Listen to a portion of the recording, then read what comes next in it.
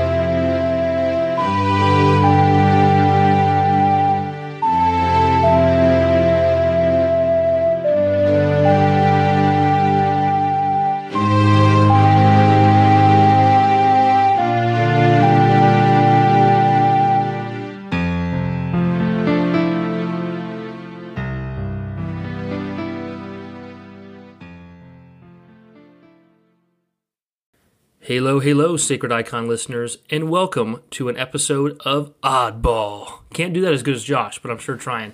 He's not here with us today, but we have our friend that you may know from episodes and the patron shoutouts as Fucking Ouija or Green Plumber, but we like to call him Nestor as a close friend of ours here on the podcast. This is Nestor. How are you doing today, Nestor? Doing pretty good, man. How are you?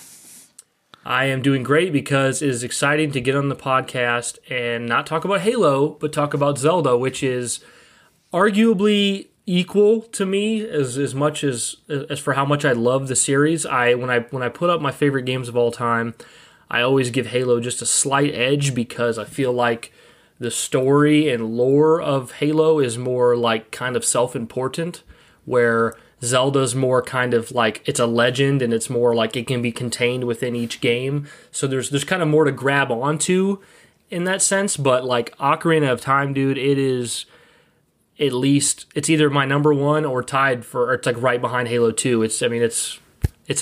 So I just love the Zelda series. So I'm really excited to be here to talk to you about it.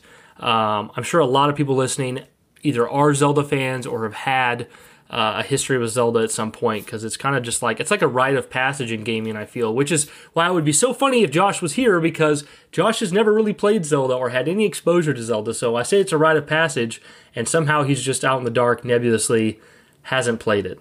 Get you to buy a Switch before the end of the year, Joshy. Yes, I talked to Nestor here beforehand, Josh, and I can say that this man is on a mission to get you into at least one Zelda game, if not the series, so we will have another time here where you come back and he really can lay his sales pitch out. But Nestor, I would love it if you would just tell me what your very first exposure to Zelda was, or where you first discovered it, what it was like for you first playing it. Take us back to the beginning. That's so exciting. Oh man. Okay. So what's the best way to do this? Because I know Montana Menace on the Discord wanted me to go through how I got here. Yeah.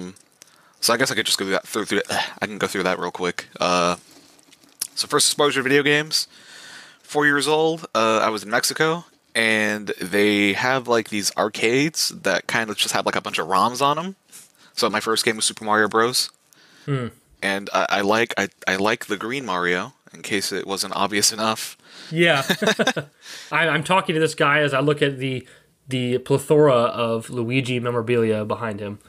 So, But yeah, no, my first exposure to Zelda was Smash Bros. 64. okay, wow. 'Cause That's my favorite Smash is 64, believe it or not. It's still so good. Yeah. But yeah, I remember playing that first and being like, "Yo, Pikachu's in this? What the heck's a Kirby? Mario, Luigi?" And I'm like, "Oh, well, who's this green elf guy?" And I really liked his level too, and the song was really cool. So I'm like, "What the heck is this from?" And it wasn't until I think I might have been around 5 years old at that point, but it wasn't until I was in fourth grade that I met a friend who was like, "Yo, you ever heard of Legend of Zelda?" And I'm like, "No." He's like, "You have an N64?" And I'm like, "Yeah." He's like, "Do you want to play Zelda?" And I'm like, "Sure."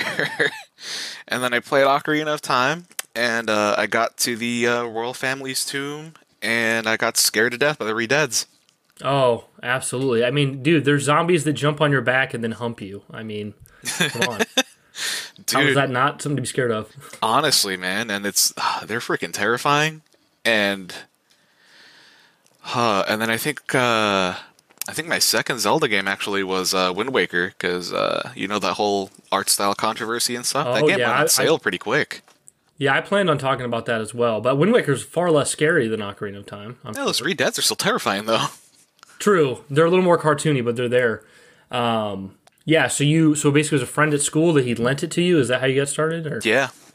Yeah, wow, with Ocarina of Time. And did it grab you immediately when you started playing it? And were you like, "Oh, that's the dude from Smash"? Yeah, no, pretty much. God, I spent so long as a kid in that game, and I'm like, yo, when in Smash he's an adult. When do I become an adult?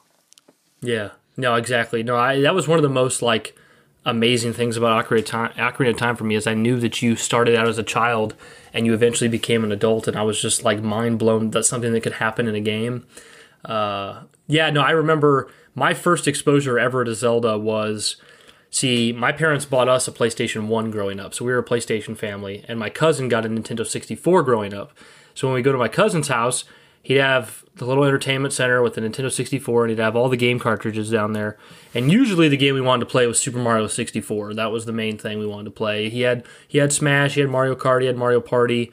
But then he always had this game in the back of the entertainment center called The Legend of Zelda with a golden label, Ocarina of Time. And, we never wanted to play that game that was made for girls. We thought it was like a princess game or something because it's called The Legend of Zelda. And I remember one time we were just like, let's try this game. Let's try this game out. And we put it in, and my cousin would always say like, "Oh, it's not that it's bad. It's just you can't get out of the first area." And I remember we'd put it in, and we'd be in the Kokiri Forest, and we would try to leave, but we get blocked. The Kokiri dude would be blocking the way, and Yep. we either wouldn't know how to get, we would not know how to get the sword, or then we'd eventually get the sword, but then we wouldn't know how to get the shield, or if we managed to get the sword and shield, we get frustrated before we figured out that you're supposed to go back to the Deku Tree to continue playing. Like, we were always trying to get out of the Kokiri Forest, and basically for a while it was just this game we thought was for girls that we couldn't leave the starting area, and it was just kind of frustrating. So it always kind of sat in the back at my cousin's house, and it's not something we really played a lot. And then it was probably, I don't know, because that was probably when I was like 5 or 6, so it was probably like a couple years later, maybe when I was 7 or 8, that one of my best friends, he was obsessed with playing it, and he got me to start playing it. And when I started playing it, it was one of those deals where it was like I was completely gripped and just amazed by the world and the game, but I was also like incredibly like intimidated because I didn't know how to progress. Even if I got out of the Kokiri Forest, it's like, where do I go? What do I do?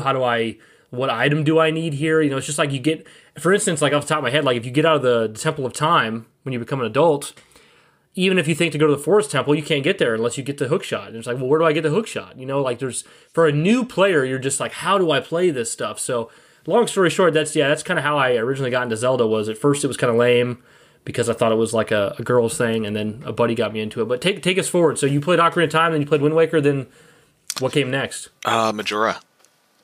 Which is your favorite? Oh yeah, my cousin picked it up at a GameStop, and he's like, "Yo, dude, check out this Zelda game," and it's a gold cartridge with a holographic label on it. Yeah, yeah. I'm like, "Yo, this looks pretty cool. All right, pop it in."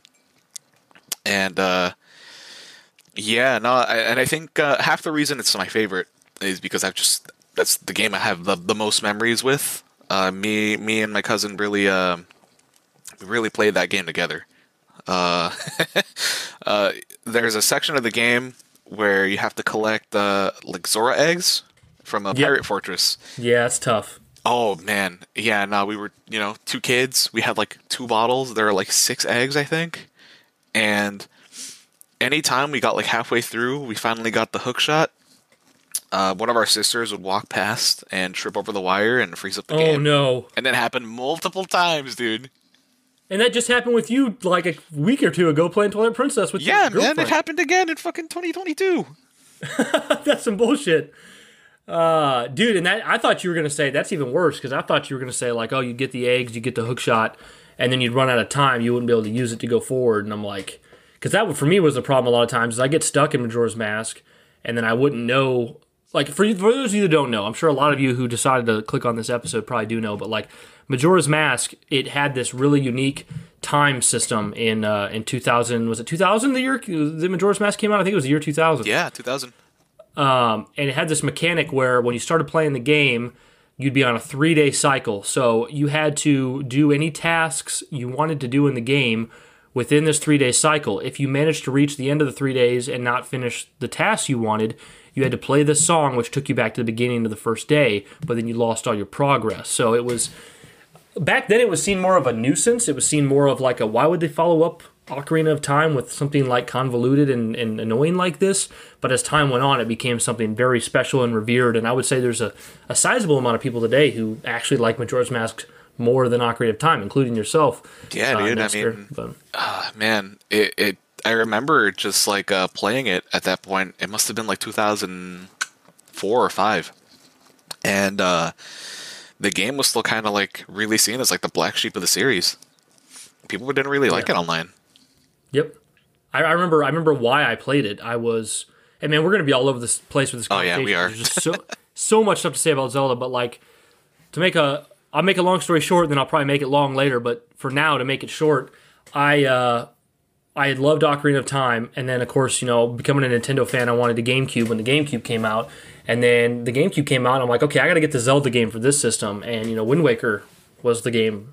And me and my buddy Kyle, who was the one that got me into Ocarina of Time, we hated Wind Waker because of its art style. We just thought it was a big freaking joke. We made fun of Nintendo. We made fun of the game. We were like, Zelda's over. Ocarina of Time was the real game, and this game is a joke, and I don't know why they do this, and all that stuff. I even remember us eventually buying Wind Waker because it was really cheap. It was like $17 or something at GameStop, and buying it because we were excited for Twilight Princess, which had been announced, and just thinking, let's just buy Wind Waker and just screw around in it and make fun of it and stuff. And I remember us getting to the barrel scene in Wind Waker where he gets shot off in the barrel, and us just laughing hysterically because, which I still laugh at hysterically because it's genuinely like a comedic moment. But back then we were laughing at it because we're like, oh, this game sucks. It's it's not like Ocarina of Time, and Twilight Princess is going to right all the wrongs. So Wind Waker was a joke for me for a long time. So I was like, when Twilight Princess was first announced, I was beside myself. I was like, this is everything I ever wanted in a sequel to Ocarina of Time. I cannot wait for this game. I mean, the only game that surpassed me in hype was Halo 3. But before Halo 3, Twilight Princess it's right up there. But I remember being so excited for Twilight Princess, and Twilight Princess taking so long to come out from delays and stuff, that I was like, okay, I'm going to get myself caught up. I'm going to play the Zelda games, and I'm going to make sure I beat Majora's Mask. Even though I don't like Majora's Mask, I'm going to make sure I beat it. And I was like, and then I told myself, I'm like, well, maybe I'll just beat it without getting all the masks, so I can beat it quicker and get it over with. And then I said to myself, no, man, this game is not the same without the mask. So I made myself, with a guide, play through Majora's Mask, get all the masks, trade them in, get the Fierce Deity, all that stuff. And when I beat Majora's Mask, I was like, holy shit, that is genuinely an amazing game. I was like, this game's misunderstood. Because that was like 2004 or 5 that I beat Majora's Mask. Mm-hmm. So it was still misunderstood then. It was still a black sheep. But that's where I was like, okay, I am in love with this game, and it was because of me waiting for Twilight Princess. But yeah, so for you, like, what was it that sold Majora's Mask for you as like your favorite Zelda game? Oh man. Well, even to this day, I think it's the most like unique Zelda game. Oh yeah, I agree. It's very, it's just so different from everything else. Like the atmosphere is like insanely dark. The 3 day cycle, the masks, all the side quests are like really engaging because of the masks. Yeah, no, I don't think I can pinpoint like any single reason. It's just it's fun. It makes me feel happy when I play it because of all the Yeah. memories I've associated with it, and it's so unique still. It's crazy. No, that's the best word for it. It's incredibly unique. I mean, that's the thing is like anybody who hasn't played it, you look at it and it just looks like a Zelda game that is meant for kids, like maybe any other Zelda game. But if you play it, you soon realize that wow, this Zelda game has really unique adult concepts and themes. You know, death and loss and being scared for the end of the world. There's lots of different things that it makes it a more adult level game. It's kind of big concepts to grasp as a child. And then you have the different masks and the different environments and the world coming to an end, and it just paints this really dark, bleak picture. And you put on a 3 day cycle where you're like, oh yeah, basically I'm used to all these NPCs. I get to know all these villagers. They're basically just continually, repeatedly dying every 3 days over and over again as I go back and forth to try to do this. And just, I don't know, just like Majora, like the Skull Kid himself and the mask and the Happy Mask Salesman, it was also creepy, but in Yeah, the dude. coolest way, you know? God, and the development story for that game is insane too. What are you referring to specifically? I'd love to hear it. Oh man, okay. So the reason, if I remember correctly, I think the reason the game is so kind of like dark and bleak is because it was like kind of reflecting the process the devs were going through. Because they were given a choice. They were either going to make what eventually became Ocarina of Time Master Quest, Yeah. or they could make a new Zelda game. I think the catch is they only had a year to do it. I think. Yep, you're right. It was only 1 year for Majora's Mask. Yeah. Yeah. It was a year to do it, and Eiji Aonuma, the director now of Zelda, 'cause this game made him the like de facto director of the entire Yeah. series too. He would just have nightmares over like, is this game going to be is it going to be well received? Because by that point, like Ocarina of Time was already legendary status, Yep. and that's actually where we get the Deku transformation scene. He had that in A Nightmare. There's also stuff like the whole thing with like Anjun Cafe, their wedding.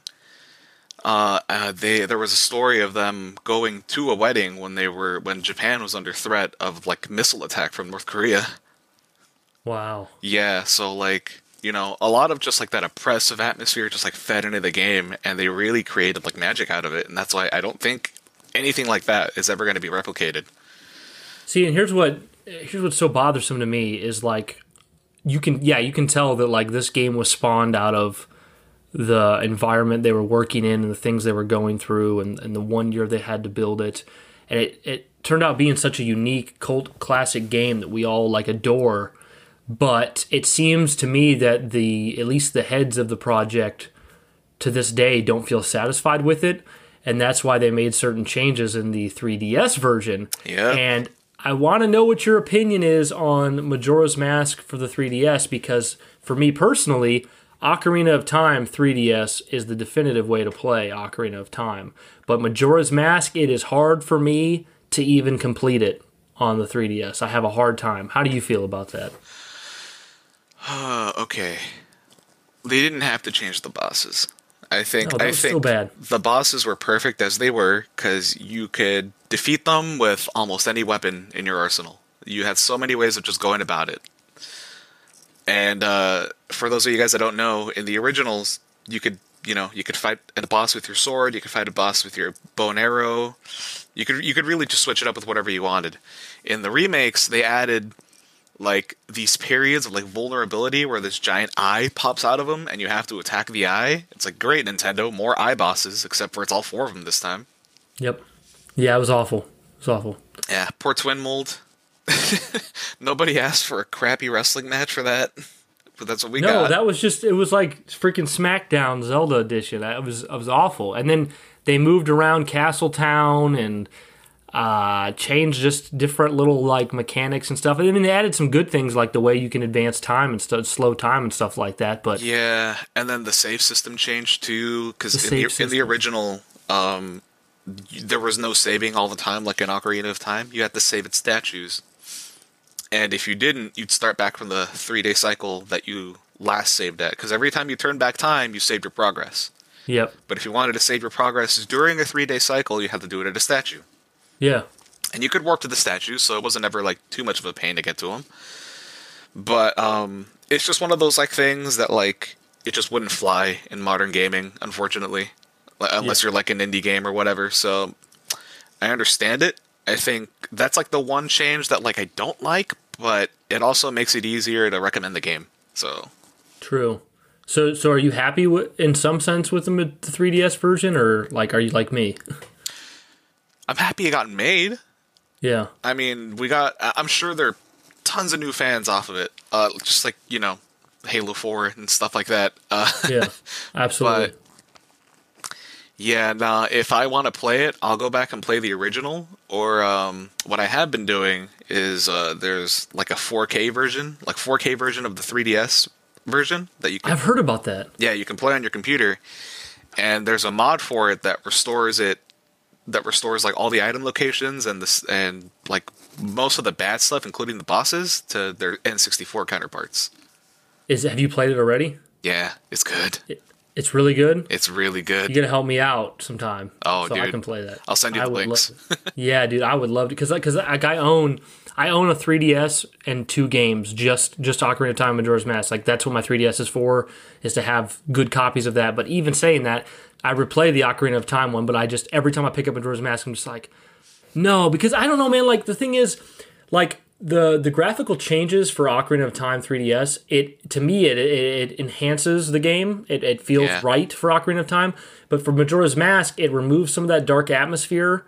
And then when you add in the fact that they changed the bosses and so just memories I have of that game, things are different in the 3DS version, and that just ruins it for me. And I hate that so much because there's no easy way for me to.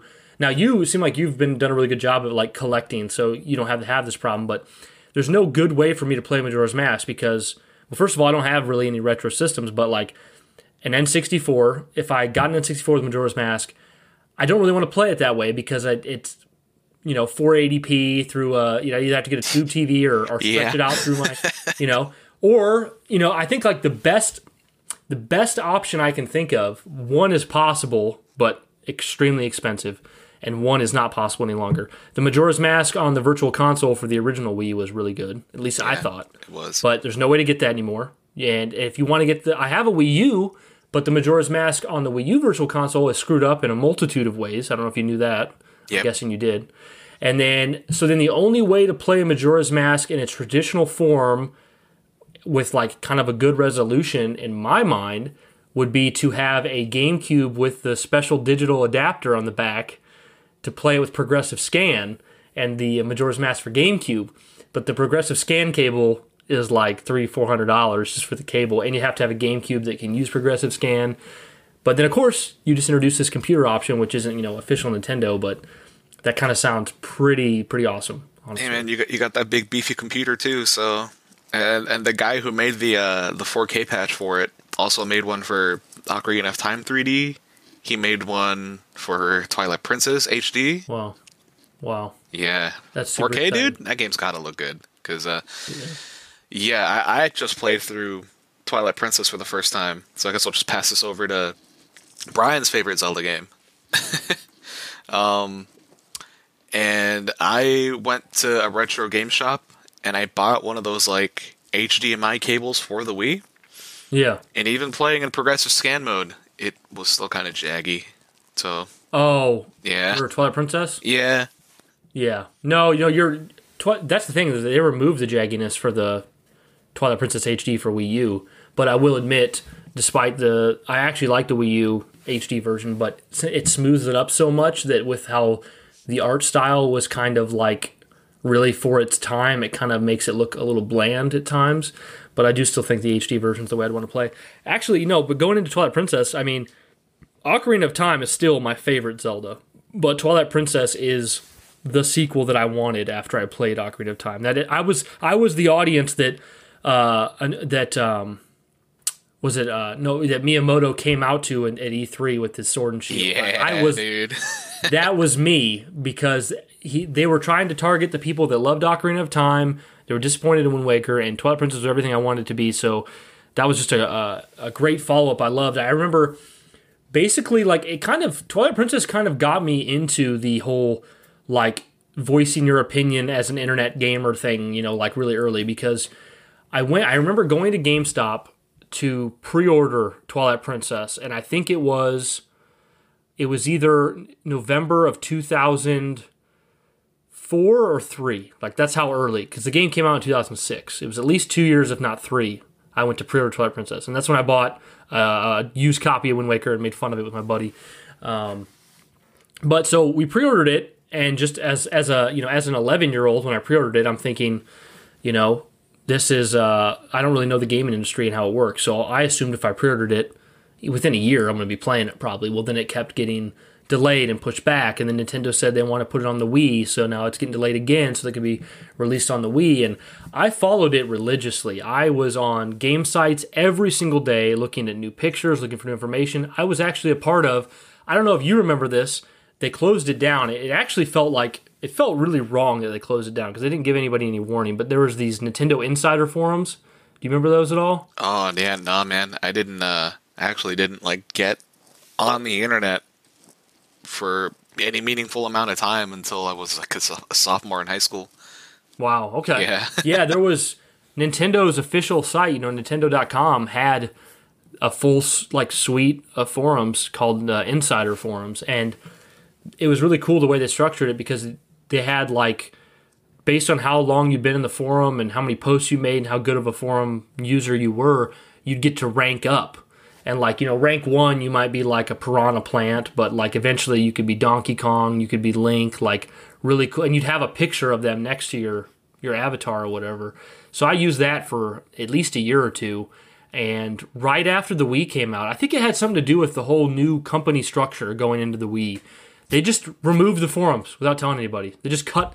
There was no way to tell your friends goodbye. There was no moving over to a new platform. It was just, they just dropped the Insider forums. They're just gone, which is really sad. But I spent a lot of time on there speculating about Twilight Princess.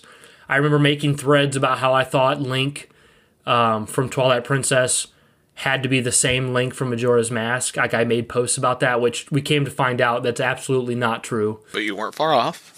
Not too far off, but made lots of speculations and theories there, and talked with people, and just had a really good time waiting for that game. And then I remember as we were, and the thing is, I was so obsessed with this game. I remember my parents had tabs on it. My parents would be like, "So how's the Zelda game? Is it coming out soon?" I'd be like, "No, it got delayed again." They'd be like, "Well, honey, I hope it doesn't get delayed forever, and you feel bad." And "No, Mom, it won't." And then we got to the final year stretch, and they were basically just pivoting everything for Twilight Princess over to the Wii. And back at the time, I thought the Wii seemed pretty cool. I was like most people. I was the Wii seemed revolutionary. You got this weird controller and a motion control and all that stuff. So I was kind of on board for the Wii, but I was also kind of leery about playing Zelda with waggling my Wii remote instead of using proper buttons and stuff. But I was really excited for it. And then I ultimately decided, as it got closer, I was I'm going to get the GameCube version. I don't really want a Wii. I want to get an Xbox so I can play Halo. I'll just play Twilight Princess on my GameCube. I don't have to worry about the waggle controls and stuff like that. So I didn't get a Wii. And then I can't remember how far in advance it was, but it only felt 4, 5, 6 months. Nintendo came out and they were like, Twilight Princess is going to launch first on the Wii. And then the GameCube version will come out in December, a month later. And I was just like... Is that how it happened? That is how it happened. Holy crap.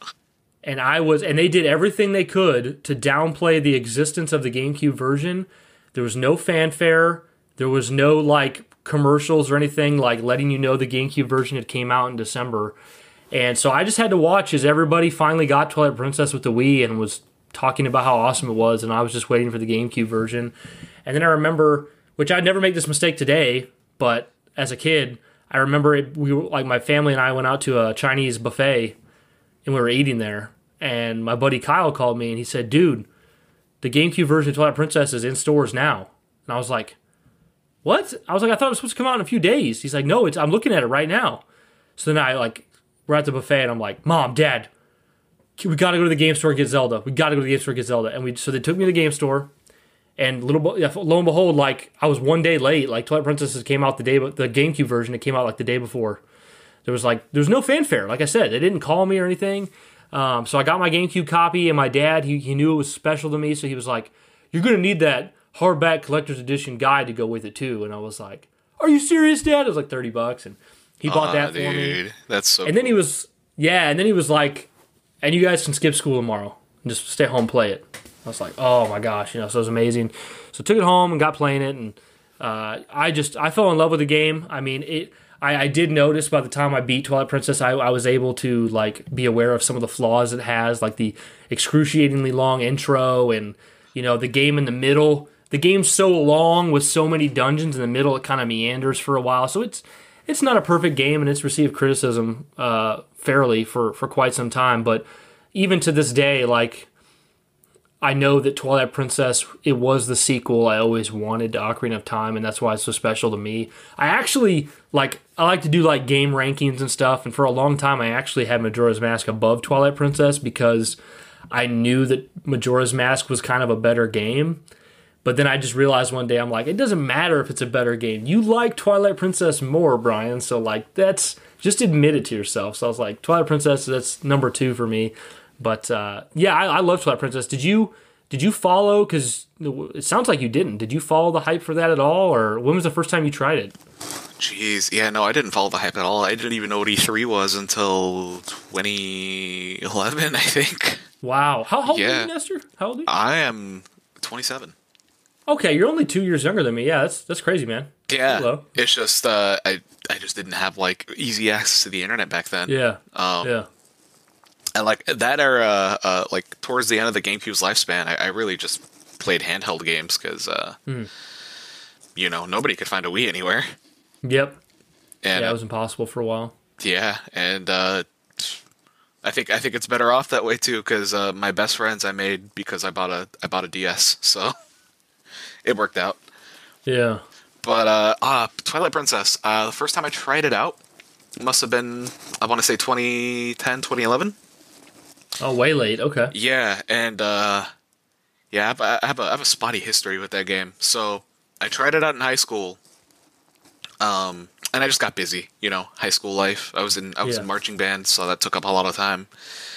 And then my friend asked for it back, and I'm like, crap! I barely just got past the intro. Okay, here, have it back. Yeah. I'm pretty sure I tried to play it again at some point in between that, like 2010, and when it got re-released on the Wii U. I think that was 2015, right? I want to say 2016. 2016, you might be right. But I'm sure I tried to play it again, and it just didn't happen.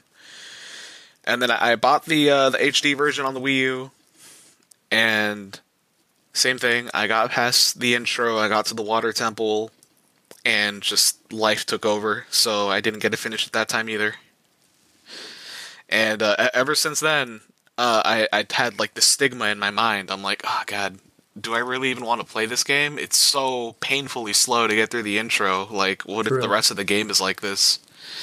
And it wasn't until I updated my Patreon tier, whatever, to be on the show that I'm like, Brian's, like, one of his favorite Zelda games is Twilight Princess. I owe it to him to play this game before I get on here. Oh, dude, that makes me feel amazing. I didn't quite see it like that. I didn't know that was where your head was at. That's amazing. Yeah, man. I mean, I needed a good reason to go back and play it, right? Yeah, yeah, that's super cool. And yeah, man. It's good. I liked it a lot. Yeah. It's not my favorite. I think out of all the 3D Zeldas I've played, which is pretty much all of them except for Skyward Sword, which I will play soon. We'll probably talk more about, whenever next time is. I would love for us both to complete that and then have a Skyward Sword episode. That would be cool. Yeah, there is a lot of like baggage with that game for sure. Yeah. What was I talking about? Twilight You Princess. said Twilight Yeah. Princess is probably your bottom 3D game, Zelda games, what you played? Yep, but it's still a Zelda game, so it's still absolutely amazing. Yeah. You know, I'd play it again once I find my HD version, or if it gets Yeah. re-released on the Switch. Oh man, well that's the thing is there was a rumor from a pretty credible source last year. I don't know if you saw it that Yeah. that Twilight Princess and Wind Waker HD were coming to the Switch factually, but just not sure what date. Which would be nice, because like most of the annoyances that I had with this playthrough, I know that they fixed in the HD version. Like what were some of those? I'd love to hear. Well, you know, every time I boot up the game, I don't need to be reminded that I picked up a blue rupee. Oh yeah, that's gone. That's gone. I know my wallet is full, but please let me empty out this chest so that it's not on my compass bugging the hell out of me. Yeah, I hear you. What else is there? The Tears of Light. I don't really mind how many there were. What was really annoying was waiting like 2 seconds for them to be collectible. Oh, as they come out. Yeah, you remember you'd kill the bug, the Tear of Light Make would that come out sound. and float in the air for like 2 or 3 seconds, and then you'd be able to pick it up. Yeah. Yeah, I remember Yeah. in the HD version, you kill the bug, you just pass over it, you got it. Yeah. No, they made that. I think they removed like 2 or 3 tiers from each time too, which That makes it a too, bit which quicker. But, again, that wasn't like yeah. that wasn't the it wasn't the Triforce quest from Wind Waker. That's for sure. Yeah. Yeah, that's my thing is like I know a lot of people talked about like the wolf playing as Wolf Link is people say is not as fun, but I mean, in a sense I agree because of course I prefer to play as Link, but in the other sense I'm like it was a cool change of pace and Wolf Link looked awesome and Midna rode in your back and I just thought it was like you get to go in the realm of Twilight. Like to me it was a cool thematic idea that I enjoyed. I mean I think they probably didn't need to be as repetitive with, you know, doing the Tears of Light over and over and over again, but it's one of those deals where I'm sure you completely can relate, but it's one of those deals where like once a game has become special to you and it's in your nostalgia now, you don't really want it to change. You know, you're just happy with what it is, you know, even problems and all. Oh yeah, dude. And like you said, Wolf Link is very like thematically fitting. I think the fact that like he keeps that cuff on his paw Yeah. the whole game. Like you're meant to be limited as him, which is totally fine. But as someone whose favorite game is Majora's Mask, who has 3 separate transformations that all have really fleshed out movesets, I'm like, man, can I get like extra damage or like some sort of finishing move on the bite? Yeah. Because the only move worth using is that charge like dash attack that seems to do the most damage. Yeah, it feels like, and of course, I'll admit that a lot of this thought process here probably comes from just recently I just recently watched the Liam Triforce video you recommended to me on Twilight Princess, but I think going off of what he said, he makes a really good point. I think with Twilight Princess, they just had different design goals than they had in other Zelda games. That doesn't necessarily make it better or worse. They're just different. Like when you talk about how like, you know, Wolf Link doesn't have a crazy moveset and, you know, things like the rupees you'd have to like it notify you what they stood for every time. And like the magic armor they put in the game, they didn't have magic in the game. So they're just like, oh, well, it takes your rupees to use it. I feel like with Twilight Princess, I feel like their focus, what they took away from the love for Ocarina of Time and the hate and disdain for Wind Waker back in the day was that people wanted it to be gritty and realistic, dark.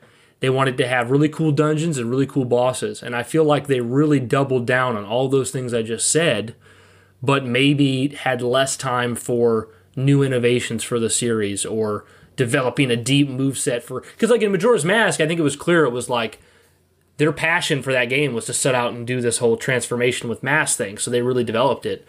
But I think for Twilight Princess, it was like, we need to make this game, it needs to appeal to the West, you know, it needs to be like this Ocarina of Time successor, and they achieved it in a lot of ways because, you know, I personally, and I think most of the community agrees, Zelda community agrees with me, it has some of the best dungeons in the whole series and some of the best bosses. So they really did nail some of that stuff. It's just it's lacking in other areas. Oh yeah, man. I wish there were so many more opportunities to use the double claw shot, because that's the coolest item in the game. Holy crap. It is very cool. And I really hope they bring back some sort of claw shot or hook shot into Breath of the Wild 2, because that's what it was missing. Yeah.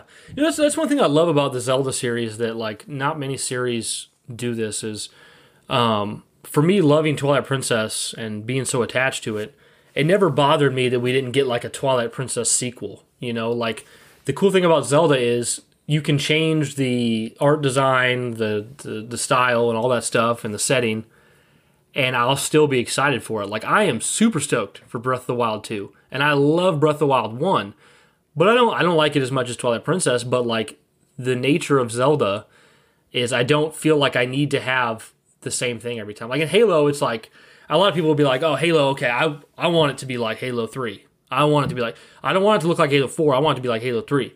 But in Zelda, I feel like people are much more open-minded to, I like the Majora's Mask style. I like the Twilight Princess style, and the Breath of the Wild, and the Wind Waker. And we've kind of skipped over, actually. We've kind of skipped over Wind Waker, which I want to talk about more, too.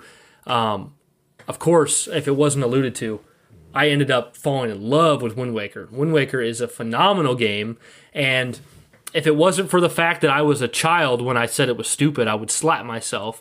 I think I'll give myself a pass because I was an idiot kid. But I ended up like playing Wind Waker to pass the time until Twilight Princess, and just came to realize it was an extremely good, extremely solid game.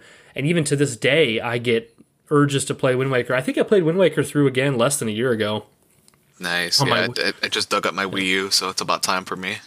Yeah, no, I played on my Wii U, and it was so cool because my wife was playing Ghost of Tsushima, and so I would just play the Wii U, and I would just play it on the tablet mode in the living room while she played Ghost of Tsushima. Yeah, dude. It was, and the Wind Waker, like Wind Waker HD was so well done, like the way it looks, the way it plays, the different modernizations they put into it. But that's just a game that's like, don't judge a book by its cover, right? Because Wind Waker is one of my favorite games of all time, and yeah, it looks like a Saturday morning cartoon, but that was the goal, right? And it didn't make it any less of a Zelda game, you know? Oh yeah, dude. Yeah, Wind Waker is my second favorite. Me and that same cousin that played through Majora's, we picked that game up at the same time at a Costco for like $20 each. And God, it holds up so well. Like even playing the original version, like yeah, the graphics are really, really well done. Cell shading, I think the Link's facial animations in that game are peak. They're amazing. When they gave you the selfie camera in the HD version, I was all about that. It was so cool. Yo, me and the homie Ganon, we chilling. Yeah, me and the homie Ganon, we chilling. That'd be a good podcast title, honestly. It would be. But yeah, man, Wind Waker is just, its sense of adventure is just so like unrivaled. I think still. I think you get a different sense of adventure for Wind Waker than you do for Breath of the Wild, so to say. Absolutely. Yeah, I mean, I think there's like, I kind of feel like, you know, Ocarina of Time was very original. Then again, I mean, it was based a lot on what they learned from A Link to the Past and kind of going over that again. But like, Ocarina of Time was very original. Majora's Mask was very original. And Wind Waker was very original. But Twilight Princess, and I'm saying this as someone who loves that game and defends it, but like Twilight Princess and Skyward Sword was just them kind of, it felt like they were just kind of like doing the same thing over and over again. Like it felt like there was no real new series innovations there. Like I think back when Skyward Sword was announced, because the goal with Twilight Princess was to make it just like Ocarina of Time. Oh, yeah. Well, then when Skyward Sword was announced, it was like, you're not on a boat in the ocean, you're on a bird in the sky. And I think at the time I was like, whoa, this is crazy. But then you play the game, and not only is it the same initial concept, but it's not executed anywhere near the same. I mean, it's a glorified minigame in Skyward Sword. Oh yeah, I forget where I heard this, but somebody equated the sky in Skyward Sword as a poor man's Great Sea. Yeah, no, so it's. I'm looking forward to that. Have you played it at all yet? I've not touched Skyward Sword at all. I kind of kept up with it when it was going to come out. Yeah. And that was like 2012-ish, right? 2011? The original, 2011, yeah. Yeah, so I kind of kept up with it, and I know all the lore because I really love Zelda lore, but I've never played the game, and I've never looked into any of the dungeons, so it's going to be kind of fresh for me going in. That's cool, man. See, I picked up the Switch version earlier this year, or I guess last year, and I was super stoked, and I started playing it, and I was hooked for like a couple weeks, and then, I know what happened actually. The Halo Infinite beta came out, the Flight, and I got pulled into that, and then when I came back to Zelda, I had got to like what was renowned to be one of the worst parts of Skyward Sword, which is like where you have to go back to areas you'd already been in the game all It's over backtracking, again. yeah, I've heard. And I was like, I was coming off of like the Halo Flight, like I just played the new Halo Flight, and then I coming back to Zelda, and it was just very repetitive to the same area, and I was like, I don't think I can get into this, so I just kind of set it down. So I still haven't beat it, so I want to come Bruce around was to it. no longer loose. Yeah, no, exactly. But no, the sky. I mean, maybe you don't realize the full breadth of or lack of the sky in Skyward Sword, because it is basically just here's an open area with like 12 little islands, and some of these islands have like a literal chest on it. Like it's grass in a chest. There's nothing else there. There's no characters. It's just like a little piece of land, and you just fly to them and touch down on them real quick. It's nothing like, the vastness of the sea in Wind Waker, but I have noticed things I really like about Skyward Sword in the time I've played it, like the relationship between Zelda and Link and some of the characters and stuff like that's really cool. I need to finish it. But I mean, at the end of the day, I think there's just if it's Zelda, you're going to love it, like even if it's not your favorite. Like you said with Twilight Princess, it's like at the bottom for you for 3D Zeldas, but you love it. But like, so there's so many cool callbacks to Ocarina of Time. They're like all the musical cues, like, oh, man, like most of the songs that you howl as Wolf Link, I was just sitting there like, oh, this is the old Link with the new Link. And Absolutely. It's so sad and cool. And like, I guess we'll get more into like Zelda lore talk in like a little bit, but the lore is so good. You just have to dig so hard to find it. Because that's Majora's Mask Link, which is still Ocarina of Time Link. Yeah. In Twilight Princess as like a skeletal warrior. Which is so badass. What was I gonna say?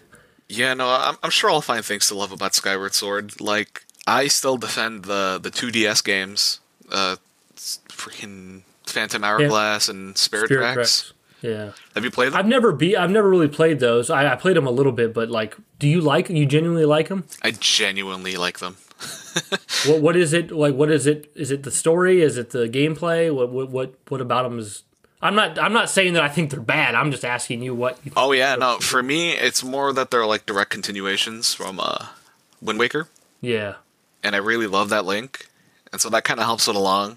I think. Some of the main complaints about them are people don't like the touch controls, which totally understandable. They're really not for everyone. Yeah.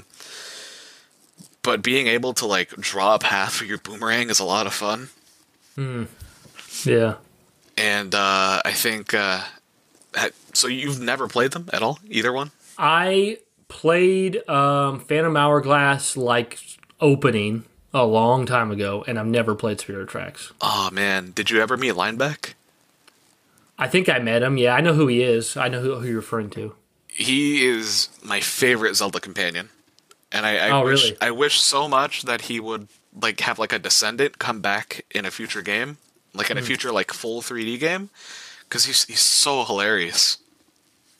Yeah, I've only heard good things about him. Like I even hear people be like, "Oh, that game sucked, but Linebeck's the best." Yeah, there's a lot of like backtracking into the same temple in that game. It's like you there's like this temple that you go back to after you beat every other temple, and it's like every time you go back to that one temple, I think it's the Temple of the Ocean King or whatever, you get a little bit farther in it, and then you have to go back out, and then you come back, you get a little bit farther in it, and you got to go back out. And that was the main complaint of that game. Temple. Yeah, so for Spirit Tracks, they, same thing, whereas you have like one like big central location dungeon, and then every other dungeon.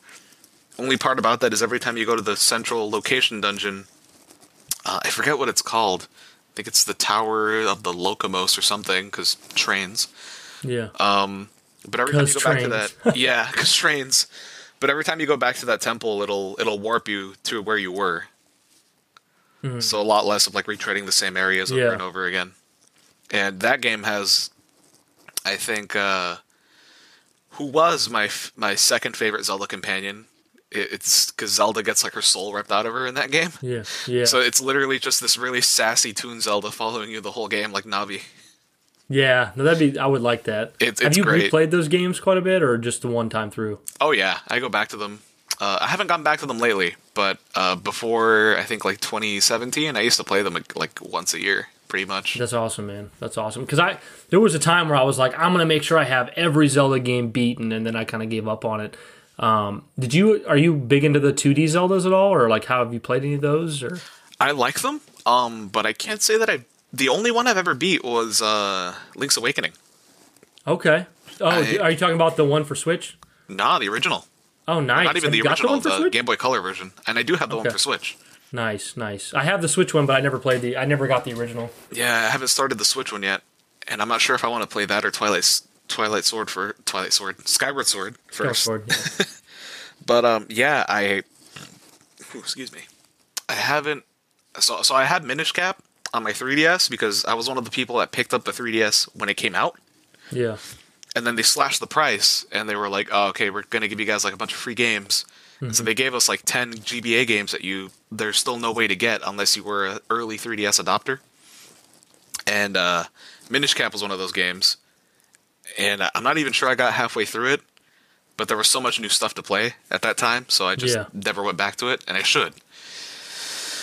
I have Link Between Worlds, but I haven't even really started it. Yeah. I got to the Ice Palace in Link to the Past, and I kind of got stuck there. And again, never went back to it. So I have like pretty much like most of my Zelda backlog now is all the 2D games, and I'm looking really forward to like getting through them this year. I think that's my goal. Yeah, that's the thing is like the 2D Zeldas and 3D Zeldas, they definitely offer something different. So you can like one and not be as big a fan of the other. But I have one of the Super Nintendo Minis, and I wanted to play through A Link to the Past on that, which might be a thing for me to make as a goal this year too, is to hook that baby up and play through A Link to the Past, because Link to the Past is just an extremely special 2D Zelda, and probably the 2D Zelda I see get thrown around the most is you got him. I got him on the both shelf of there too, right below an amazing ODST banner. That's awesome. You guys should see this. You should see this dude's room. This is amazing. He's got Yeah, so many- I've actually got a little I've drop pod back there and like a bunch of little ODST figures.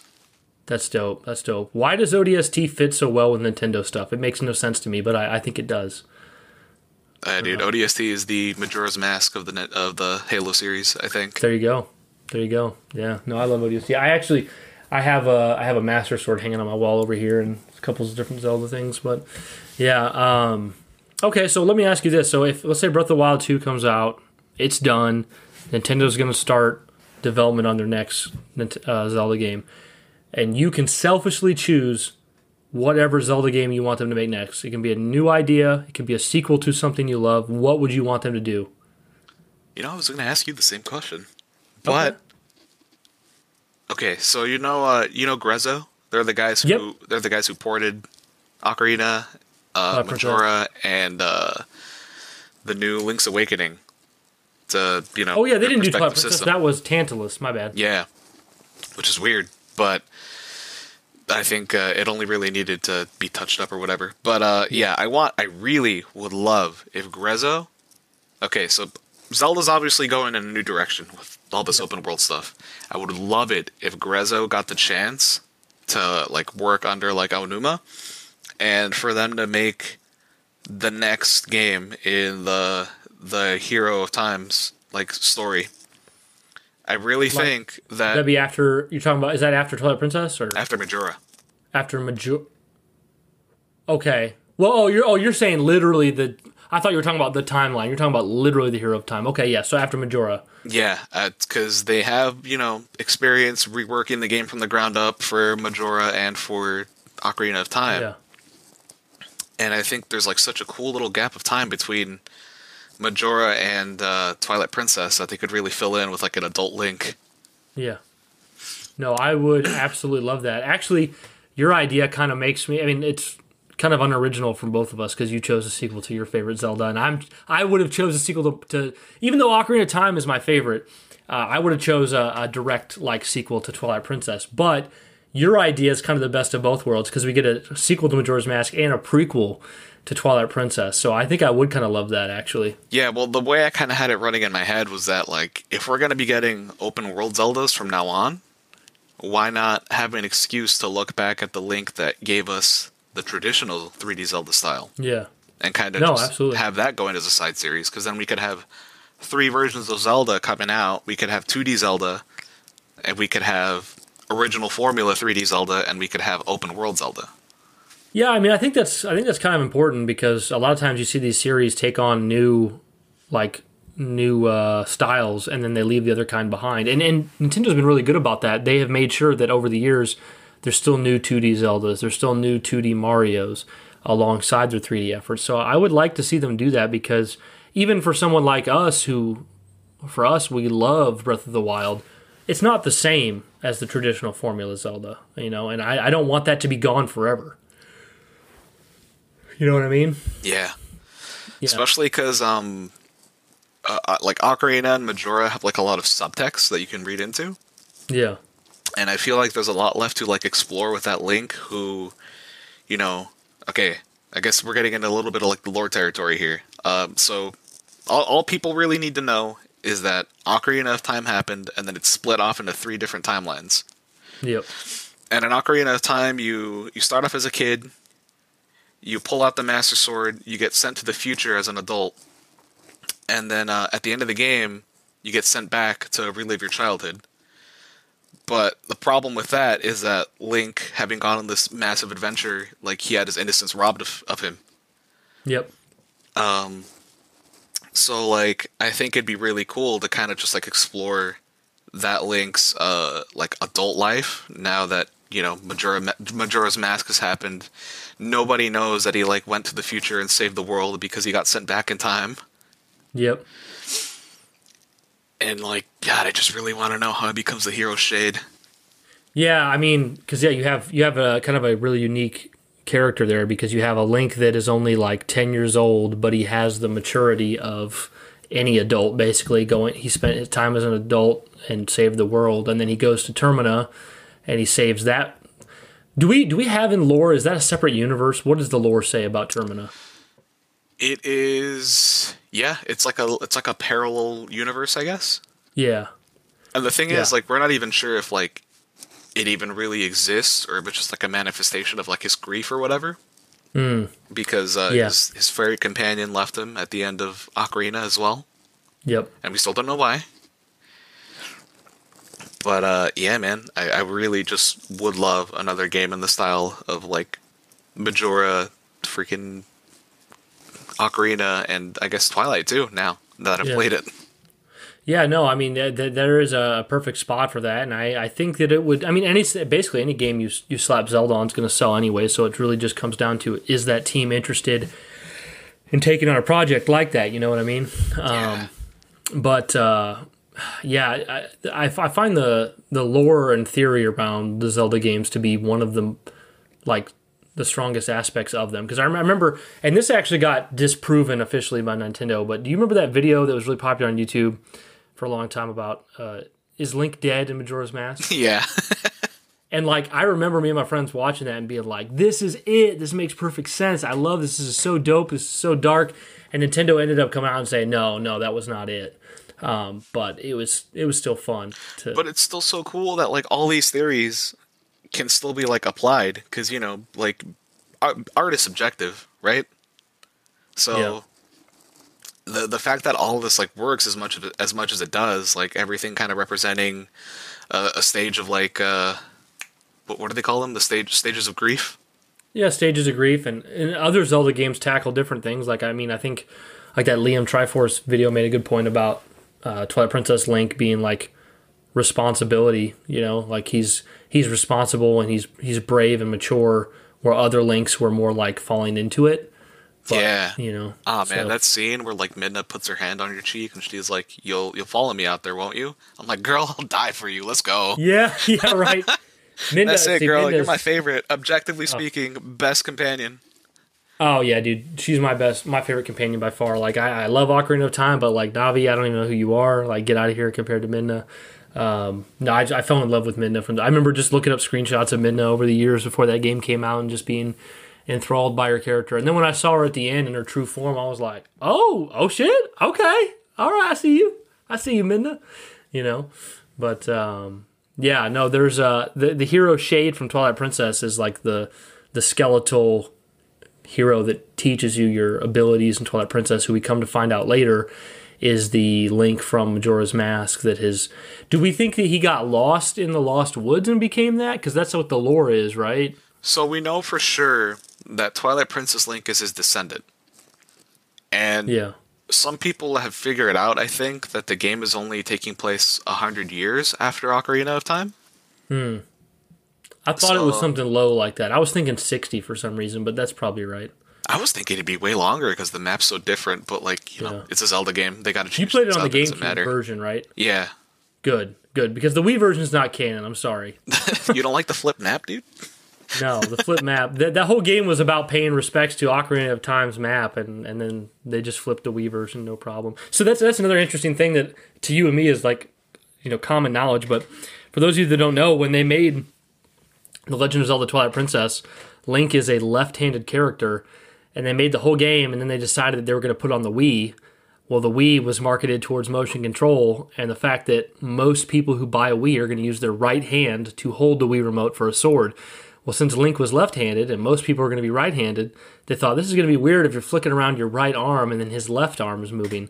So rather than spend the time to reanimate Link as a right-handed person, they just decided to flip the entire game before they released it. And by flip it, I mean they just took the whole world and they made everything that was right left and everything that was left right. They just basically, like if you're on your phone with an image popped up, they just went to the crop button and just pressed flip and just flipped it. That's what they did for the whole game. Yeah. So all the lore and all the canon as to why anything is the way it is just thrown off in the Wii version because it's, you know, if this is supposed to be on the right side in the lore, it's now on the left, and it was just really screwy.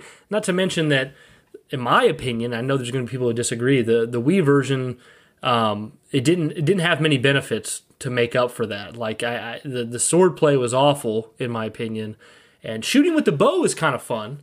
Yeah. But ultimately, the trade-off was not worth it. I'd prefer the GameCube version for sure. Oh god! And then I remember my friend had that version, the Wii version, and every time you'd flip your sword, the sound would play out of the Wii remote. Yep, and you'd always have like a fairy on the screen that didn't look like it was in the game, just like a curtain. Yes, that too. I'm like, what the heck is this, man? It's weird. Yeah. But going back to Twilight Princess Link. So I think we know that he's Ocarina of Time Link's like grandson. I'm pretty sure. And just okay. having listened to all the music and like Hyrule Field at Night, obviously that has to be Malon singing, right? Because it sounds exactly like that's her. What it sounds like, yeah. Because I'm like, okay, cool. Because at night he's like being swallowed by the spirit of his grandmother, and like he's being taught swordplay by his like grandfather. Yeah. And my personal like theory on it is that, you know, Link married Malon, established Ordon Village, like the whole province, and then like once he got older, he probably just went into the Sacred Grove, the Lost Woods, and like became a Stalfos. Yeah. No, I mean that's a pretty good theory. I mean it makes sense too to have that tie to Malon, which Malon's all about like she was like, you know, from Lone Lon Ranch and like, or well, is Malon is that the one from Ocarina of Time or the one from Majora's Mask? That's Ocarina of Time, right? Ocarina of Time. Yeah. So like Malon, you know, she's from Lone Lon Ranch and stuff. So that connection between like, you know, farming and cattle and herding and stuff with Ordon Village, that would make sense that that's who he got with. And it's funny because like we love this stuff and it enhances the story so much, but I think it's pretty clear Nintendo never planned any of this out. Wouldn't you agree? To an extent, I think they've admitted before that their original intent was, it's called The Legend of Zelda. So every single game, except for the ones that are direct sequels to each other, they're the same legend being told by different cultures, and that's why there's slight variations in it. Yep. And then they came out with that timeline that, shockingly enough, was kind of accurate to like the fan-made one that everybody kind of agreed with. Remember? It was pretty accurate, but I'm pretty sure no one had expected there to be 3 timelines. They thought it'd be just 2. No, we did. Really? Okay. Yeah. So Nintendo states the third timeline is like Link dies in Ocarina of Time, which is really, really freaking dark because Link's still a kid, even in that adult body. And the fan timeline was, oh, well, when every time you pull out the sword, you create a new timeline where Link isn't there anymore. Okay. So it still ended up working out. And I think the only games that were kind of off of it were, like, you know, the little one-off weird ones, like the Oracle games. Yeah. or four isn't like one of the Four Sword games in a completely different timeline than the other Four Sword? I'm pretty sure. Yeah, man. Like the Forza games weird. are so funky. Yeah, like they look very similar and have the same title, but like one is in the Twilight Princess timeline, I think, and the other one's in like before Ocarina of Time. Yeah, do you know Triforce Heroes is a direct sequel to A Link Between Worlds? And it's supposed to be the same Link, even though they have completely different art styles. Yeah, yeah. No, it's crazy. Is that a Wind Waker art style? Yeah. Triforce Heroes has the Wind Waker art style, and then Link Between Worlds has like its own art style that kind of calls back to Link to the Past. But yeah, apparently that's the same Link. I'm like, okay. Normally they kept. Is the common theory for Breath of the Wild that it's like timeline convergence? Is that the common theory? I mean, Nintendo, when I'm sure you've seen that picture where they're like, oh yeah, no, here's this place in the timeline, and it's the 3 timelines, and it's Breath of the Wild at the end of every one. Yeah, so I mean, that's basically what it is, right? It's like because the thing is, it talks about all 3 timelines in the game. And it's so far removed from like all the other games. Yeah. Like it's like the years between, heck, even the first Calamity to the second Calamity are so like long. Yeah. I'm pretty sure they put it out that far just so that it could be its own thing. Yeah. No, that makes sense because I mean they were kind of beholden to that timeline for. I mean, that's the thing. That's kind of why they made such a big deal about the timeline, right? Is their next Zelda game was Skyward Sword, which was designed to be the origin point, and then alongside that they released the timeline, and then after Skyward Sword came out, I was like, okay, well the next game, where's it going to place in the timeline? And then being Nintendo and doing something different, they're like, I know we showed you the timeline in our last game, but our next one is just way in the future, and it's not on any of those timelines. You're like, damn it, Nintendo, throw me off again. And at that point, I'm just like, okay, well, you guys have bird people, so this has to take place after Wind Waker, right? Yeah, yeah. But then they'll mention like the Twilight Realm, and you'll be like, what? Because it mentions the Twilight Realm in Breath of the Wild. So yeah, it's like Zelda's like inaugural speech for Link or whatever. She says like through time and through Twilight. Yeah, yeah. Yeah, and there's also like a dilapidated like Lon Lon Ranch or something in the game, if I remember right. Yeah. Remember that? That and like the Temple of Time being so far off and who knows where is kind of fitting with Twilight as well. It's really cool. What do you think they're gonna do for like what do you think? We haven't really seen much of it. What do you think Breath of the Wild 2 is gonna be? Is it gonna be like the same overworld with new additions, or is it? What do you think? I mean, I'm kind of lost as to what it'll be. Do you care about leaks at all? I don't know. No, I don't really care. Go ahead. Okay. Well, it's not really like a leak because it's public like domain, I guess. But Nintendo filed like patents for game mechanics. Okay. And one of the, one of them is like that time reversal thing that we saw in the trailer. Oh, okay. Yeah. Another one is for that scene in the trailer where Link goes up into a ceiling and then like kind of squeezes through it, comes up the other side. And the last one was for movement in the air, so you can aim your arrow down and you can turn around and like free fall backwards and aim your arrow up. Okay, that sounds exciting. Actually. So I'm like, are we doing like, and we've seen in the trailer there's a lot of stuff in the sky, so I'm like, okay, are we doing sky stuff and underground stuff, and maybe just the main map might have just a few little changes here and there? That is interesting, because it makes me wonder if, like, well, I think I'm not the first one to think this, but I think like a lot of people were hoping is that like Breath of the Wild 2 would take everything great about Breath of the Wild 1, but then add like better dungeons and bosses and maybe a more compelling story. I think for sure they're going to add better dungeons. Yeah. Because I think that the Divine Beasts would have been fine as they were, just if they were all kind of themed a little more strongly. Yeah, that's true, because they all just kind of seem the same, right? They don't have a strong theme. Yeah, and like every time I go back and play through them, I don't remember what to do because they all look the same. Yeah, they all look exactly the same, and I mean that's the thing is like the shrines were such an awesome concept because there was something to continue to go out there and look for and puzzles to solve in each one, but the shrines kind of came at the cost of having like really well developed dungeons, actual dungeons. Yeah, and like I like the shrines for what they are, and I know a lot of folks like their main complaint is that they all look the same, which totally fair. But yeah. I think they're like fun enough as like little bite-sized experiences that I really don't care.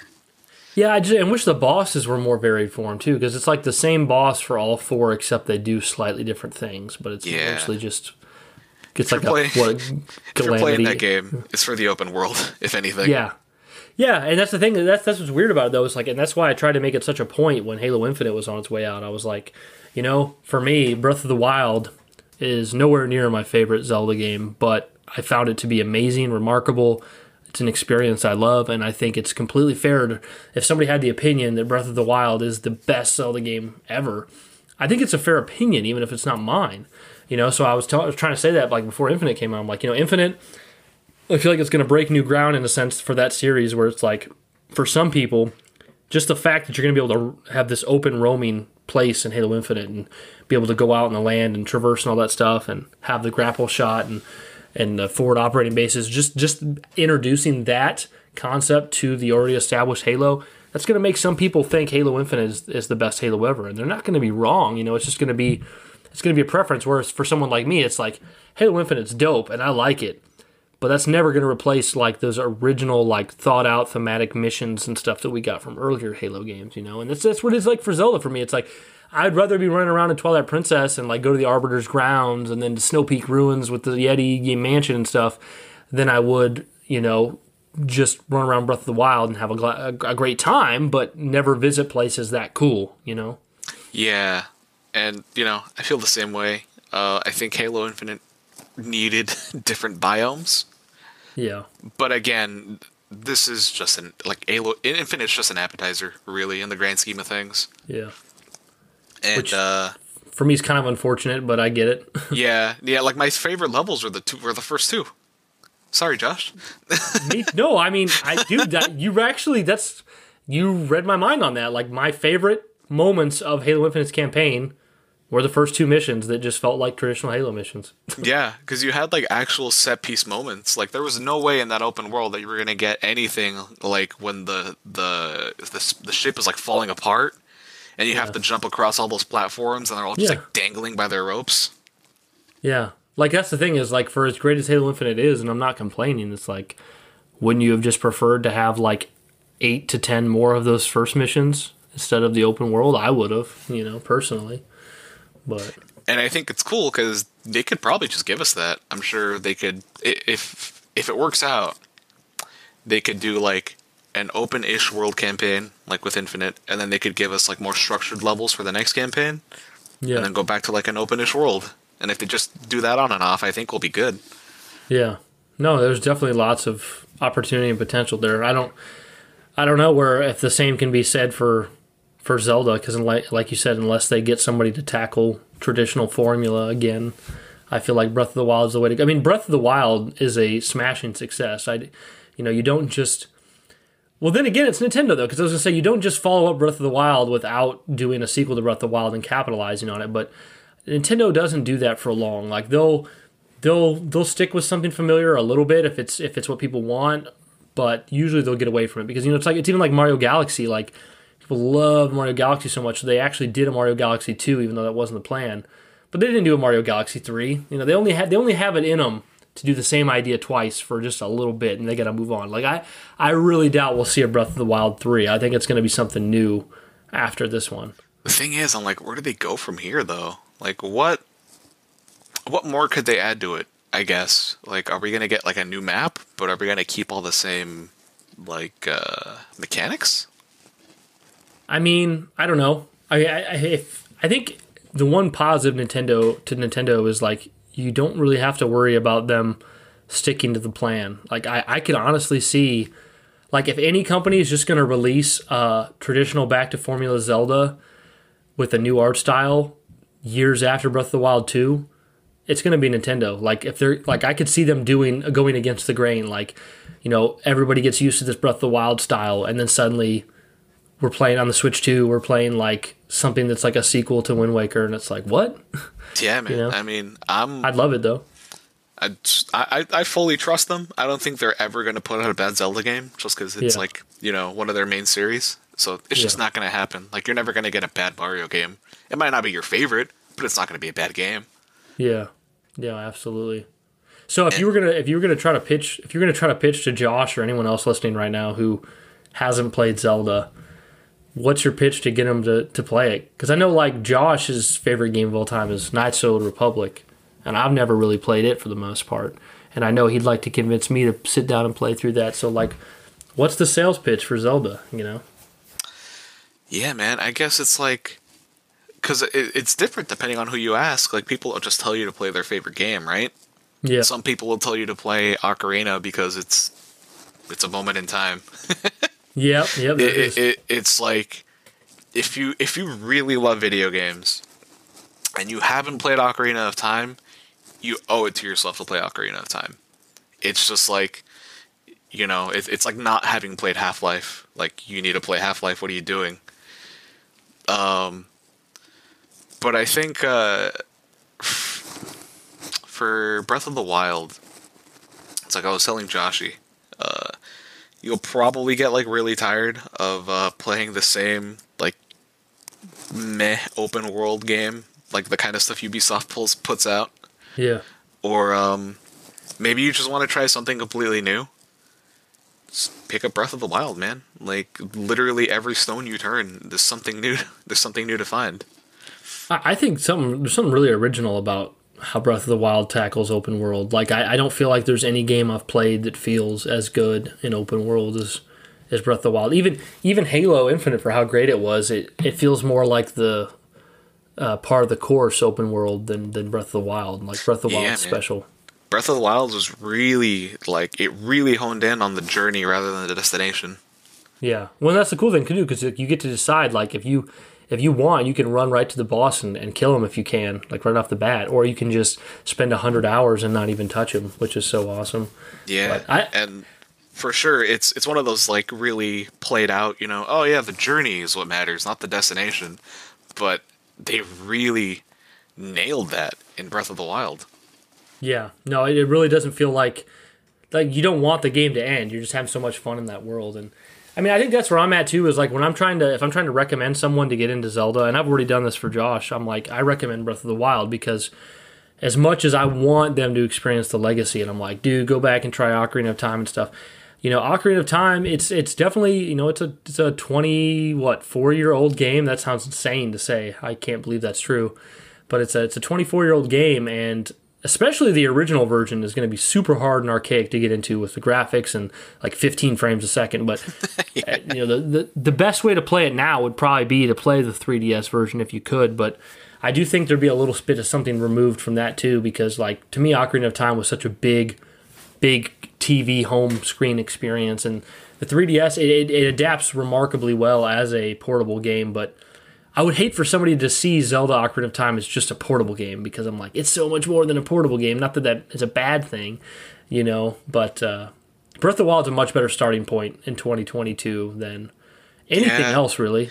It just really depends who you're talking to, because I think there's a lot of merit to, even if, you know, Ocarina of Time was like this momentous occasion in video games, I still think if you recommend it to somebody based on just the subtext of the story alone, I think it's worth it. Yeah, no, absolutely. I mean, and the hardest one to get into is probably Majora's Mask, right? Yeah.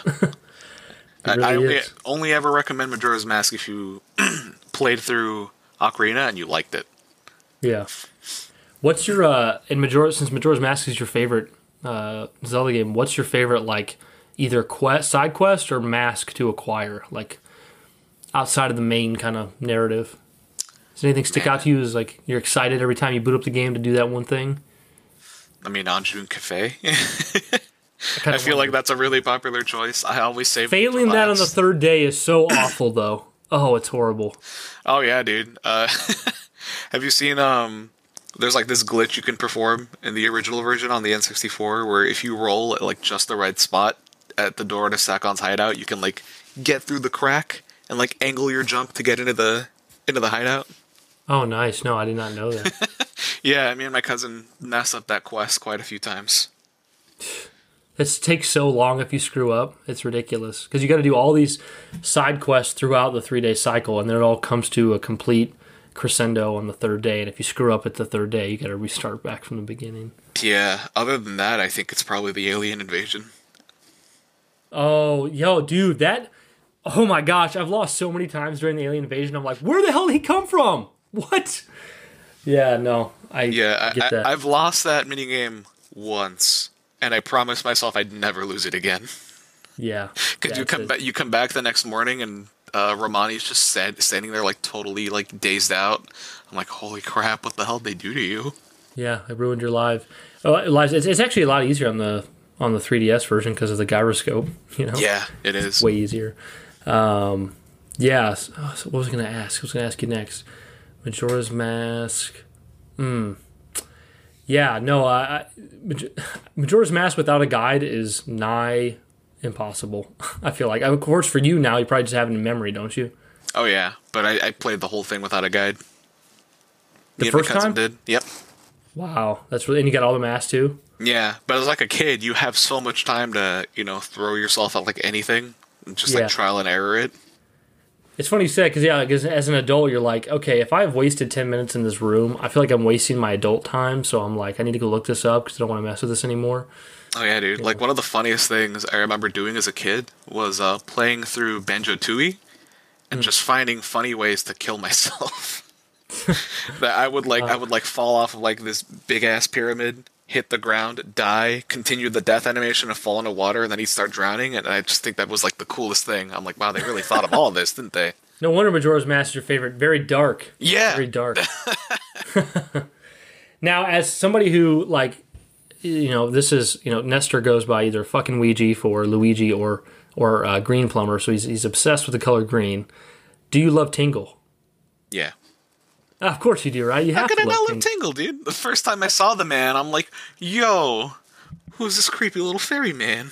Yeah, and he appears for the first time in your favorite Zelda. I think I had played Melee Smash Bros. Before I played Majora, so when I saw him, I'm like, yo, this is the dude with the balloon. Oh, yeah.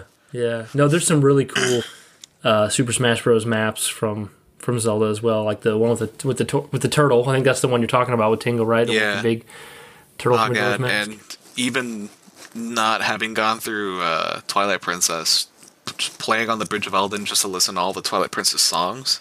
Yeah. Yeah, dude. That's great. Do you remember one of the things that was always crazy for me about Zelda was like the rumors or like the fake like creepy things? What was that whole, oh my gosh, the whole like myth about Majora's Mask and the Ben drowned? Ben drowned, dude. That is so like the original good creepypasta. Yeah, when you hear about that and you go look it up, you're just like, what the heck is this? That's crazy. That's so interesting. Do you remember the unicorn fountain stuff for Ocarina of Time? Yep.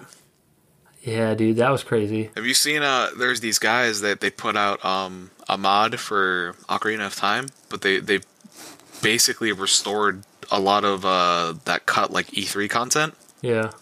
They so I don't know if you knew, but they were originally, instead of it being fire, ice, and light arrows, they were going to make it so every single medallion gave an element to your arrows. Oh, okay. And you could also use the medallions as like items. Like I think Farore's Wind, like the thing that you use to get in and out of like dungeons, or like Nehru's Love, the shield, that was going to be tied to the medallions. I mean, I guess that makes sense, yeah. Yeah. It's funny how like you find out stuff about game development that like, oh, it could have been this way, but you're happy with how it is because you didn't know any better. You know? Oh, yeah.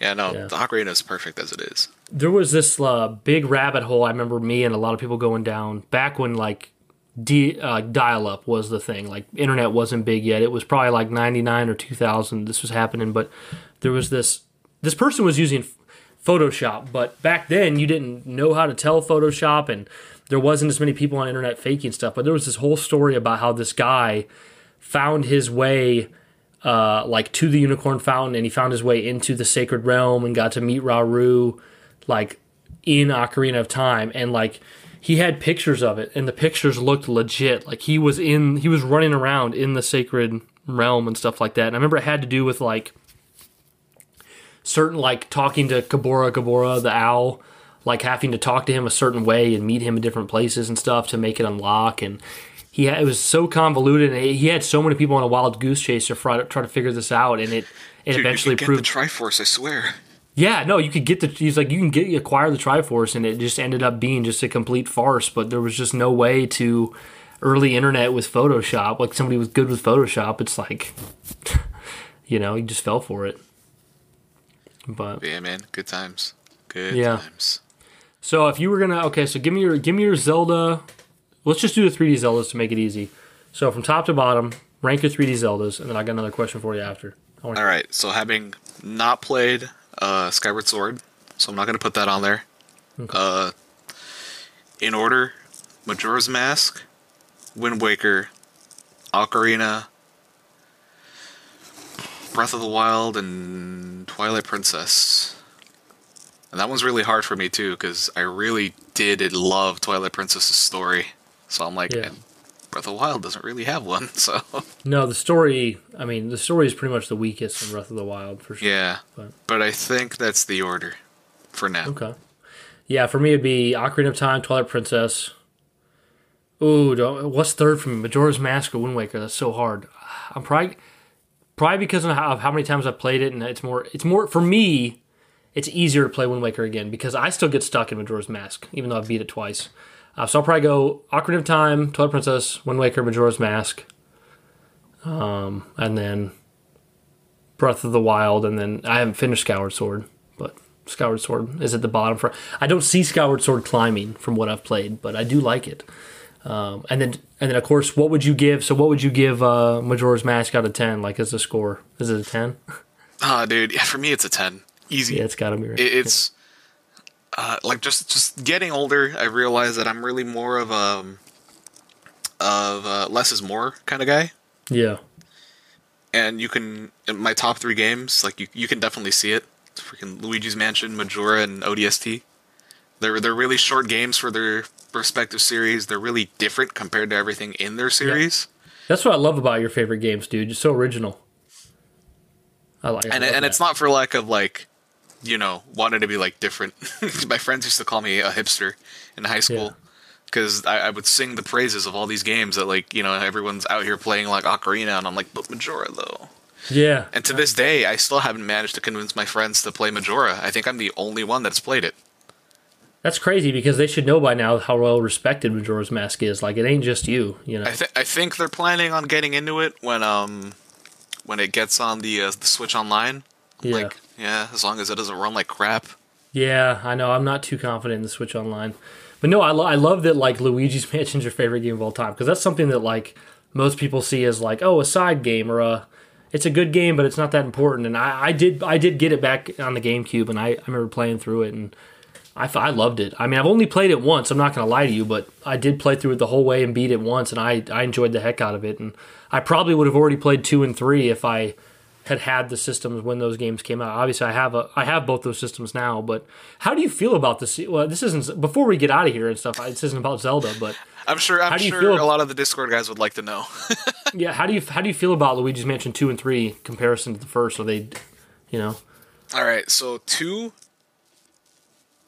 I really enjoyed it. I think a lot of folks had issues with the game constantly pulling you in and out of the mansions because it's mission based, and the only reason they did it was because it was on a portable system. Yeah, kind of to keep it like short spurts. You can finish a mission and like close your DS and then bring it back up and play another one.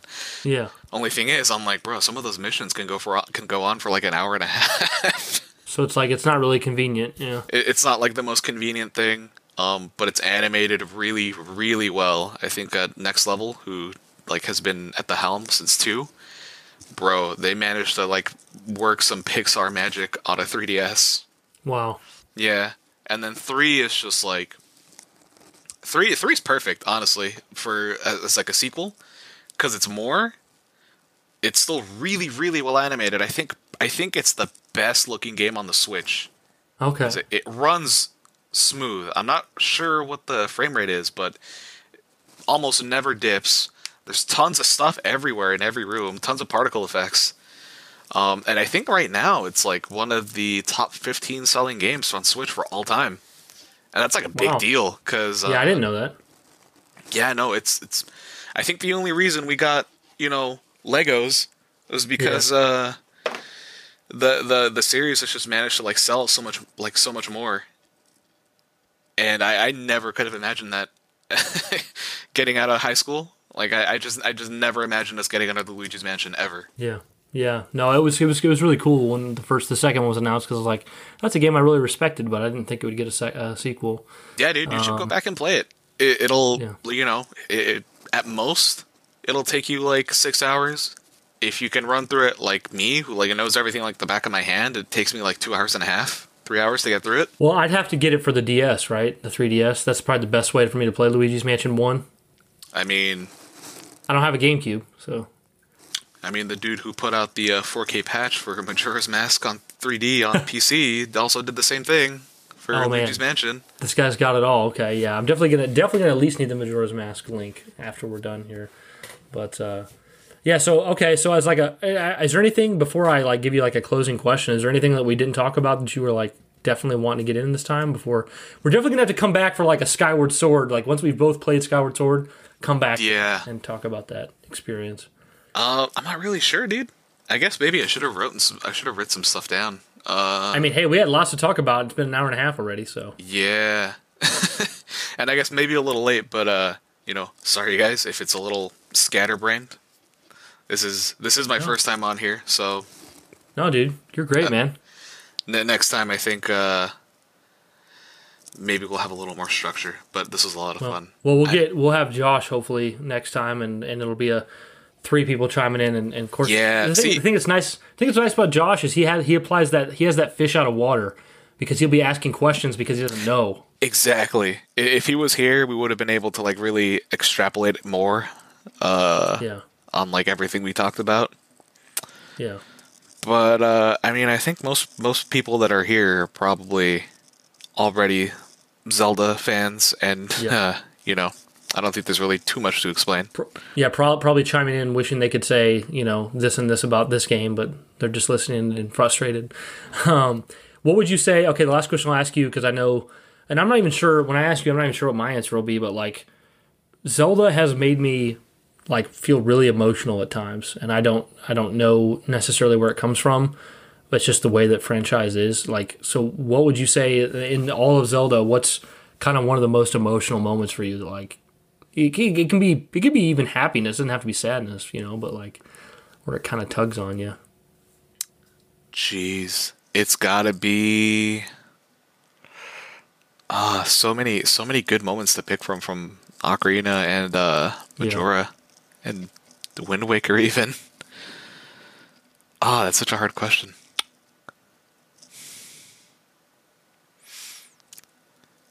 I mean, I know, like this wouldn't be my top pick, but like for instance, like Midna breaking the mirror forever kind of sucks. It's not my pick, dude. But yeah. I guess real quick, because I know some of this stuff can be pretty like open interpretation. Why do you think she broke the mirror? Well, to be fair, I haven't played Twilight Princess in probably a year and a half, and I haven't been thinking about it a lot recently, so I might be forgetting something glaringly obvious. But I think my assumption was so that there wouldn't be future struggles between the Twilight Realm and the main and the regular realm. I guess. Is there more to it? I don't remember. Yeah, no, I think that's part of it. But I once we got to the end of the game, I really feel like she was like I feel like she fell in love with Link, dude. No, that's the thing. I mean, if you go back in time, I remember when me and my buddy first finished that game in 2006, we were like, man, in the sequel, is he going to get back to her somehow? And we didn't realize that there wasn't going to be a sequel to Twilight Princess. God, there were so many moments in that game where I wish he just hugged her, dude. Yeah, Zelda definitely plays second fiddle in that game, for sure. To Midna. Oh yeah, I think if she like stayed dead, it would have had like crazy impact on the series. Yeah. Just kind of let the Triforce of Wisdom pass on to somebody new for a little bit. Yeah. No, I loved Midna, and that ending was sad. I think for me what takes the cake is probably in Ocarina of Time, and that's a lot to do with like my nostalgia and attachment for it, but I think it's probably when I'm finishing Ocarina of Time and Zelda's sending you back to Kid Link and your fairy leaves, because for me that's like so symbolic as someone who played that game as a child and grew up and is an adult now with real responsibilities and like understanding the gravity of life and the fact that life is fragile and it's not long and everything, and and I've actually said this before in comparison to Frodo from Lord of the Rings. That's my favorite character of all time, is Frodo from Lord of the Rings. To be contraire like you with your ODST and Luigi's Mansion, that's kind of me with whose favorite character is Frodo. Usually it's Master Chief or Aragorn or Luke Skywalker, but mine's Frodo. And like the one thing that I always like relate so much to Frodo on is that he was a simple person who liked to live a good, hearty life and with joy and fun and comfort. And he had that all stripped away from him. He had it robbed from him. It was just taken out from under him. And then when he finally was able to come back to that life of comfort, he was changed too much. It wasn't the same anymore. He couldn't just come back to it because too much had changed. And that's what I feel like when I play Ocarina of Time. I played that as a kid. It was a fun game. It was a fun video game, a fun experience. When I play it nowadays and I get to play as Link growing into an adult and going back to a kid, and then at the end of the game, just discovering that this is a child who's robbed of all of his innocence. Nobody knows what he did to save Hyrule, and he just kind of has to leave just with all this maturity and the weight of the world, even though he's only 10 now. Yeah. And that kind of always makes me sad because I'm like, I feel that way. And of course, it's not the same. I didn't save the world from evil, but like as an adult, I'm like, I feel that. Like I have the weight of, now that I'm almost 30, I have the weight of the world on my shoulders.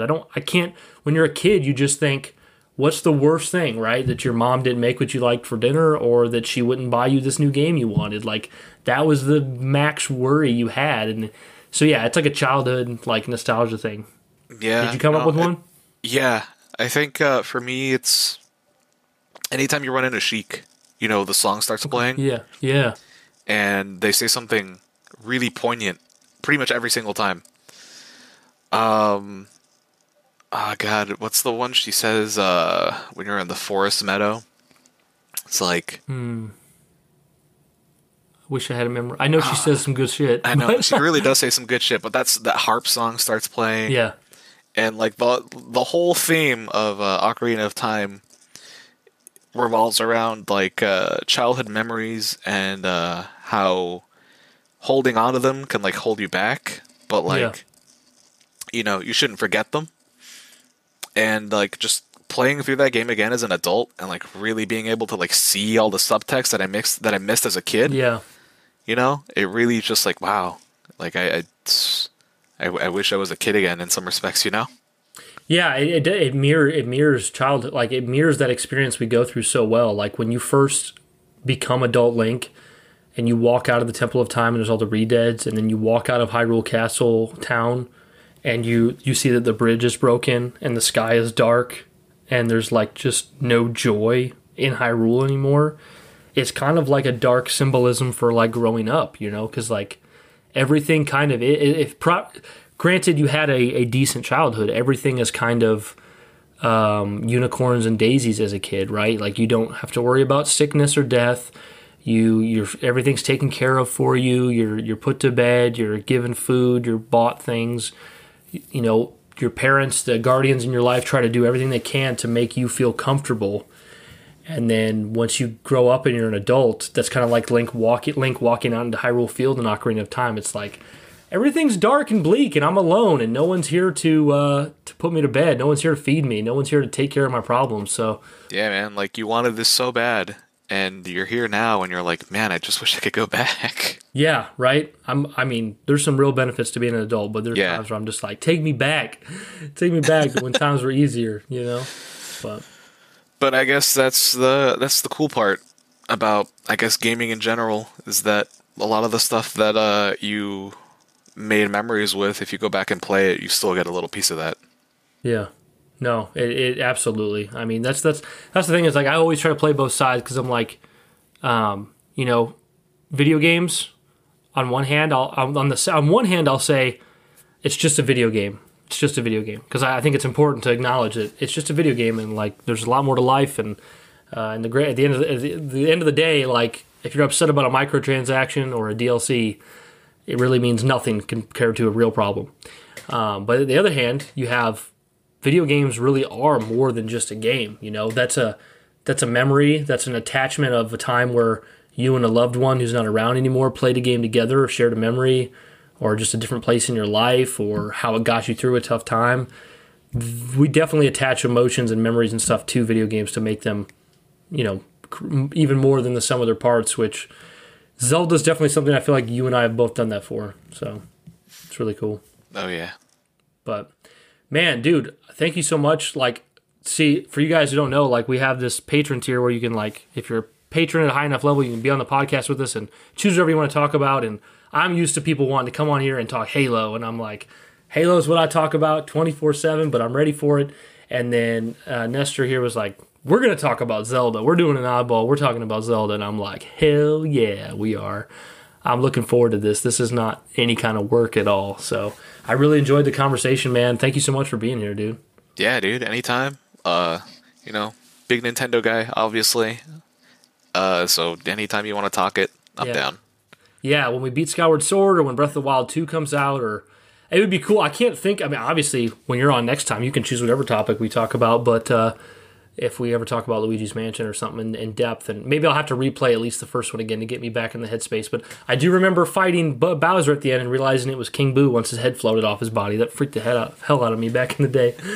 But yeah, man, thank you so much for being on here with us. And guys, we hope you enjoyed listening to this oddball covering The Legend of Zelda. Let us know what you think about Zelda, what your favorite is. Come to the Discord. We got a channel there we just opened to talk about all things Zelda, and we just had a lot of fun here today. So thank you guys for listening, and as always, keep it sacred. Peace, guys.